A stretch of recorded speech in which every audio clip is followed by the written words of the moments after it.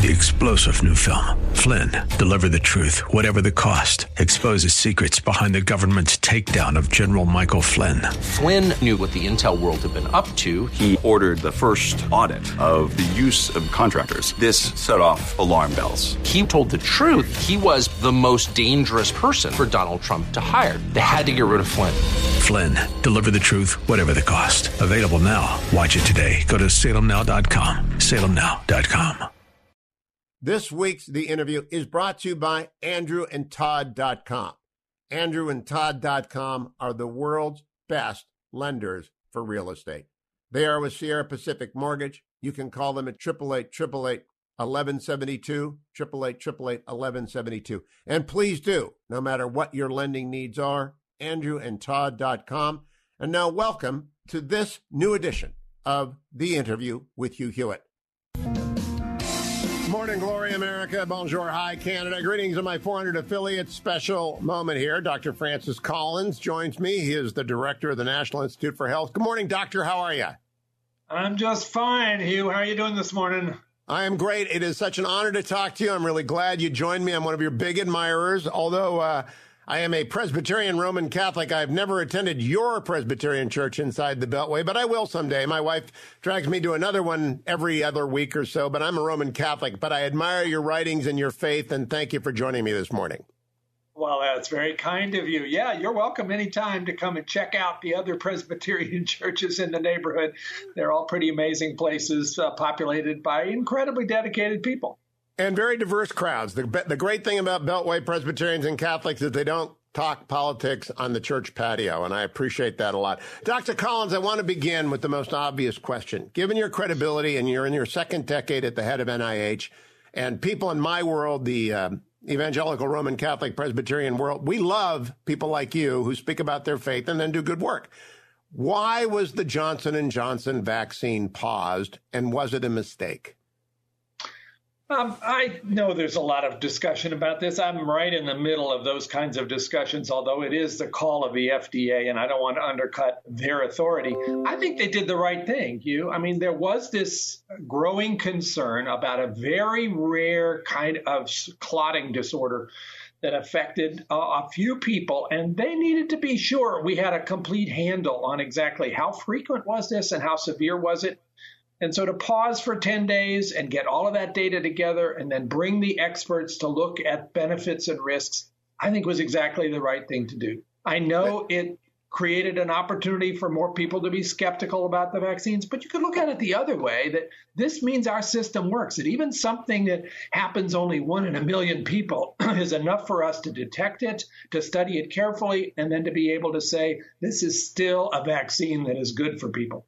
Now, Dr. Collins, your expertises are so many more and deeper than mine, but the one thing I know is communication and amplification of messaging. I've been doing this for 30 years.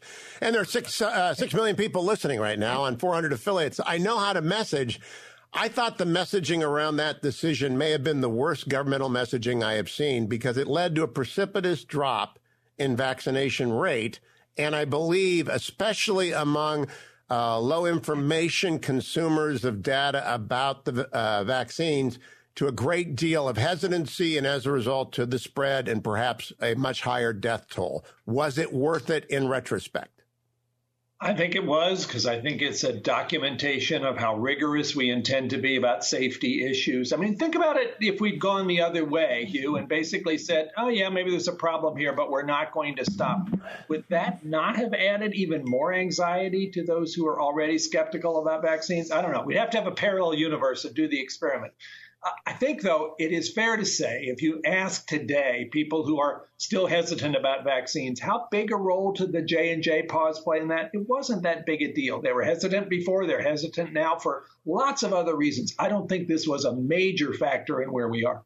Have you been accessed to the conversations in the White House? And I'm trying to help out the Biden White House on messaging vaccines, because I believe we've got to get vaccinated. It's 100%. I've had my 2 Pfizer shots, stood in line, all that deal. My son had the Johnson & Johnson, so I have no doubt about its efficacy. And my brother is a 30-plus year toxicologist who's retired now. We talked about all the science. There's nothing wrong with these vaccines. Everyone should get them. But one of the concerns that I heard in those conversations was that Black Americans especially had a concern that the Johnson & Johnson vaccine wasn't as good as the other vaccines because it was one shot, not two. Have you heard that concern? Oh, goodness. I could give you a list of concerns that would be many pages long, and that is certainly one of them. I'm with you. I think the J&J vaccine is a fantastic opportunity. And my two grandkids, a boy 19 and a girl 21, both chose it because they liked the idea it was just one dose. You don't have to come back later. You're one and done. And I think a lot of people feel the same way. Certainly, the African-American community has other concerns about the vaccines in general and the sort of way in which in the past they haven't always been well treated by medical research. Tuskegee comes up. And of course, our whole healthcare system has clearly not always treated them very well. So why should they be confident that this time we're offering something that's good for them? So there's all that reasons. You know what? I think we need to listen really carefully to each person's concern. They're not all generic. They're not all the same. There are good answers to each of their questions, but we have to be sure to provide them. I think if people go to this website, for the COVID-19 Community Core, which has hundreds of organizations representing underserved groups, things like the National Urban League. There's a lot of answers there. You just go to Google and type in, "We can do this," and you'll see what's up there, which I think will be a help to a lot of people. The other thing is, I think we need to spend more time in reminding people about the benefits of getting vaccinated. I know you're doing that. Gosh, I was able to have dinner last night with another couple, my wife and I. We sat around the same table. We took off our masks. We broke bread together. We prayed together. We had an experience of hugging each other on the way out the door. This is like being liberated. And I think people who are holding back probably are missing out. And I went back to there are going to be other advantages. People are going to be given Safeway discounts in the grocery store if you have vaccination status. There will be a lot of public events where I think private institutions running concerts are going to expect proof of vaccination. Let's just do this and let's get this pandemic behind us. And that takes all of us, not just some of us. 100% agree. I like Maryland's decision, Governor Hogan's decision to pay state employees a $100 bonus. Incentives matter. A shot and a beer programs are funny and they work. I'm all for it. And I want my Browns on their Super Bowl run to have full stadiums during that. So couldn't agree with you more. But let's talk about credibility, Doctor. Who made the decision on the pause? Because you're never going to persuade me on this, given my sets of skills on messaging and your set of skills on science. We're not going to agree. But who made the decision? Transparency matters a lot. Did the Biden White House make it? Did the CDC make it? Did the FDA make it? On which decision are you talking about? To pause the J&J vaccine. The pause. That was the FDA's decision, and that's their appropriate responsibility. They have the experience, the authority. They looked at this long and hard. They did some consulting with other folks, but you don't really want the politics to get into that space. So I think the FDA appropriately took the lead.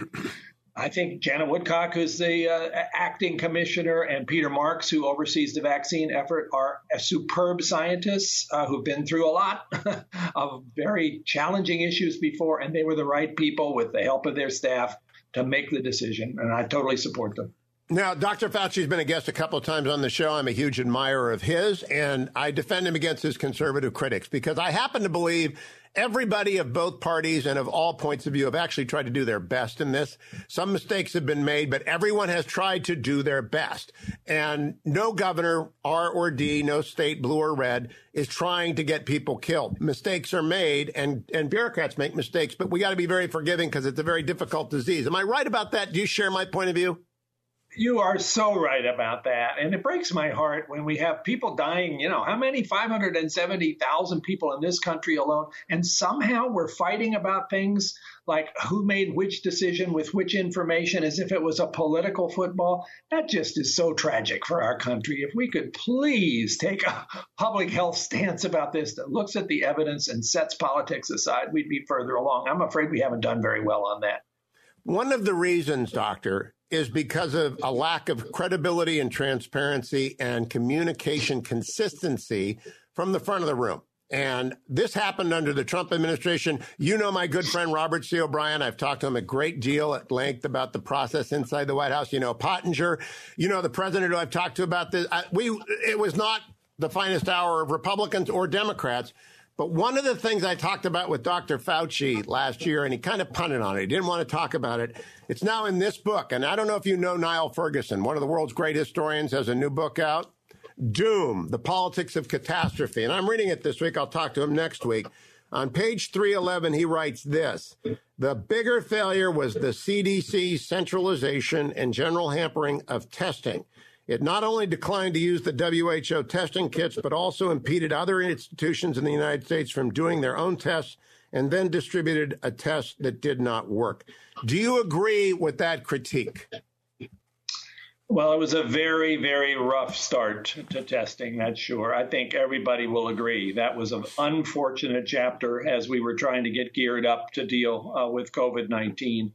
That got ultimately fixed, but we lost a couple of months there where we would have had a much better opportunity to see where the disease was before it became so widespread. So, yeah, I think it's fair to say there was an unfortunate chapter in our long and painful 16 months of COVID-19. Notice things have gotten a heck of a lot better in that space now. And I will take a little credit here that NIH jumped in with some additional funds from the Congress to develop new technologies. Heck, we're doing home testing now, where people can find out when they get up in the morning whether they want to go to work or not, whether they might have this virus.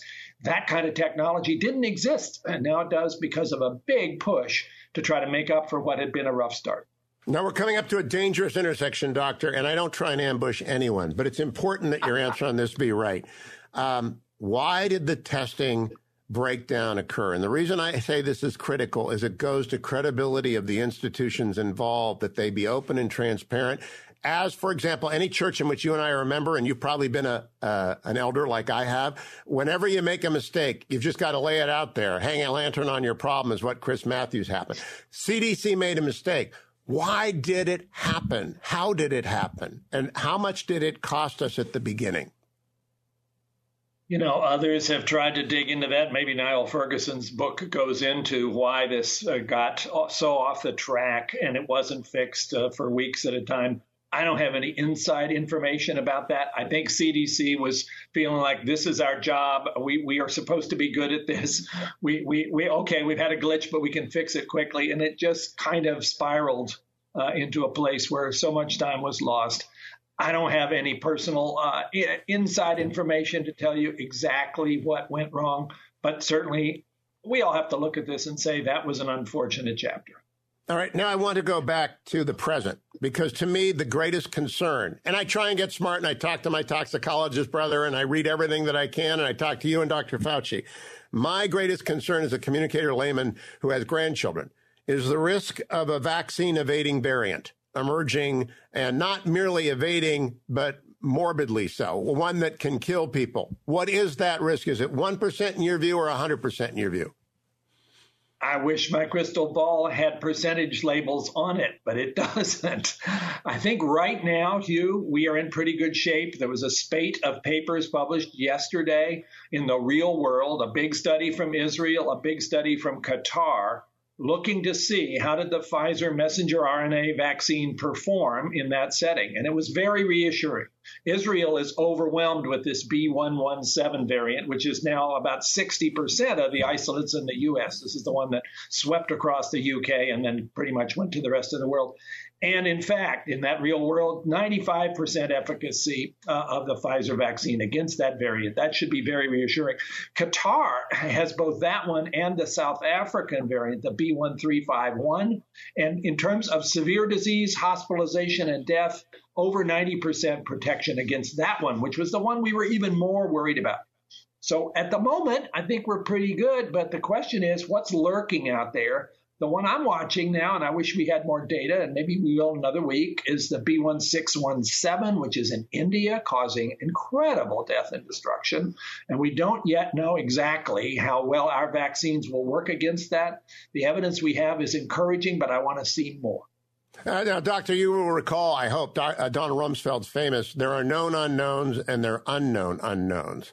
I'm very worried about the unknown unknowns, because I read The Great Influenza when George W. Bush used to carry it underneath his arm, and it scares the hell out of me. People don't know how bad it can get. Are you still losing sleep over second-order consequences about which very few people are focused right now? Oh, yeah. My sleep disorder has not gotten any better because I am certainly concerned, as you've just raised, about what other variants might be lurking out there that we haven't seen yet that are really different than the original Wuhan virus and where our vaccines no longer provide the necessary protection. The best way to keep that from happening is to have everybody get vaccinated as quickly as possible and drive this virus out of here. But the more people that are getting immediately infected, the more chances the virus has to mutate some more and ultimately something, subjected to evolutionary selection, which is happening in real time for this virus, may emerge that we are not prepared for. Now, frankly, we are thinking about that every day. You may have seen also yesterday, Moderna published their first data on their revised vaccine, which has a different range of coverage of that South African variant. It looks really good, but we don't want to have to do that. We don't want to have to come up with a booster for people because we have a new virus that the current vaccines don't quite work against. We want to get this out of here. Now, I want you to speak to the conspiracy or actually, I don't want to call it conspiracy. That's derogatory. To the concern that some people have that I've heard voiced to me personally. I think it's not in any way grounded in fact, but I've heard it so often, I want you to speak to it, that the mRNA vaccine somehow changes DNA and therefore has long-term consequences about which the medical establishment and big pharma isn't talking to us. And I tell them, no, that would be a liability risk. As a lawyer, that would be crazy for anyone to do and not reveal. But would you talk to that particular set of off-the-chart concerns, which is nevertheless out there? I would be glad to. And this is something I know a little bit about. I had the privilege of running the Human Genome Project. My whole career has been focused on DNA and trying to understand it. So DNA gets transcribed into messenger RNA. It doesn't go back the other way. And the messenger RNA that is injected in the muscle is there for a very short period of time, just enough to produce the protein, that spike protein that you need to generate the antibodies that are going to give you immunity. It doesn't even get into the nucleus where the DNA is. So this is somebody's fanciful idea who needs to go back and study molecular biology 101. And basically, it's one more scare tactic that I think is preventing people from taking advantage of what has been, frankly, the most amazingly successful vaccine development in decades. This approach with 95% efficacy and a really good safety record has gotten us to where we are. And the more people we can get on board with that, the sooner we'll be done with COVID-19. I have two more questions, Dr. Collins. You've been generous with your time. Does Operation Warp Speed deserve credit? Because the politicization of the pandemic is one of the most unfortunate things on both sides of the aisle, and part of the suspicion among deep conservatives and some Trump supporters is that he was not credited with any contribution to Operation Warp Speed where he ought to have been applauded. What do you think? Well, I agree with you. The politicization of what has been a major public health crisis that we've responded to with the best science you can imagine is truly tragic. Operation Warp Speed made things happen that have never quite happened like this before, pulling together all of the ways of designing and developing the vaccines, running the clinical trials, doing the manufacturing in advance at risk, just in case the vaccines worked, all of that organized in an unprecedented way, spending a lot of taxpayers' money, I might say, but in a very legitimate way. I would give a particular shout out to the former Secretary Alex Azar, who really was the person who contemplated the need for this Operation Warp Speed when some of the rest of us weren't quite sure we needed that. He had that vision. And I also want to give a shout out to Moncef Slaoui, who came in to lead that effort for $1 and who, with his experience in vaccine development, which was exquisite, was able to steer this in a direction that got us 2 FDA-approved vaccines in 11 months. So, yeah, there should be a lot of shouting and cheering for that. All right. Now, my last question goes to our status as fellow believers in the resurrection factual accuracy of the gospel accounts of Christ. Because you don't write the introductions that you get in newspapers. I work for the Washington Post, in part, and when they interviewed you last year, they said, since the start of the coronavirus in the United States, Collins has been in an unusual position to address people of faith, many of whom are skeptical of scientific research for such things as evolution and human influence climate change. The following interview with Collins talks about he's talking to faith leaders about the coronavirus has been edited for length and clarity. I think that's a sideswipe. I think that's a drive-by. I don't know any people of faith who are generally, I really don't. None of them in my circle are skeptical of climate change or of evolution. I honestly think that's a terrible medieval sort of tactic of torturing the evangelicals. What do you say to reporters who carry around these stereotypes with them? Well, Hugh, I think maybe there is a bit of a stereotype, but there is still some truth to that. If you sort of ask evangelicals across multiple different denominations, maybe not the Presbyterians, but talk to the Southern Baptists, what's their view about evolution? There's still a strong sense out there that that's an atheist conspiracy to try to undercut the story of creation in Genesis 1 and 2. I don't see it that way at all. I see you can completely put those things together as part of God's plan. But, go to the website for Answers in Genesis and you'll see. Oh, no. Don't do that, America. Don't do that. No, don't do that. Well, you just saying, it's still alive, Hugh. And if people really want to see how all these things can fit together, go to a different website called BioLogos, BIOLOGOS, and you'll see some wonderfully thoughtful people coming up with interesting insights as to how science and Christian faith are actually wonderfully complementary. So, yes. And that's the Roman Catholic point of view. And Dr. Albert Mohler, who runs Southern Baptist Theological Seminary, and I talk all the time about how the church has to be understood correctly to advance both science and faith.